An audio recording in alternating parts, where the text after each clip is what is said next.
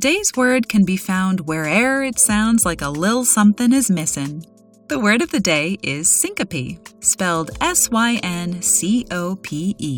Syncope is a noun that means the contraction of a word by omitting one or more sounds from the middle. For a list of words and names in English that have undergone syncope, let's turn to Jotham Johnson's article, The Changing American Language, as published in Scientific American way back on August 1st, 1955.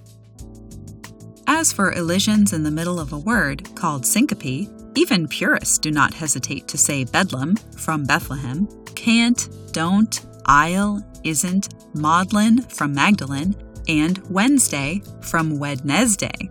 The syncopation of words ending in airy and ory, litry for literary, military for military, and laboratory for laboratory, is an Anglicism which never fails to delight the American ear.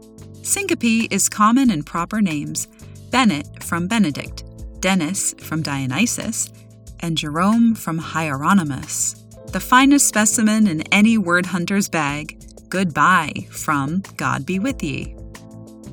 Syncope comes from the ancient Greek elements syn, meaning together, and cop, meaning to cut. Syn, which becomes sim with an M before B or P, appears in terms such as syndrome, literally meaning run together, sympathy, literally meaning felt together, and synthesis, literally meaning placed together.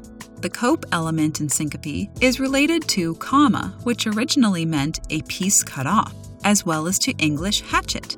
The connection between cope and hatchet is because of Grimm's law, which means ancient Greek and Latin C tend to correspond to English H, much like how cardiac from ancient Greek and cordial from Latin correspond to English heart.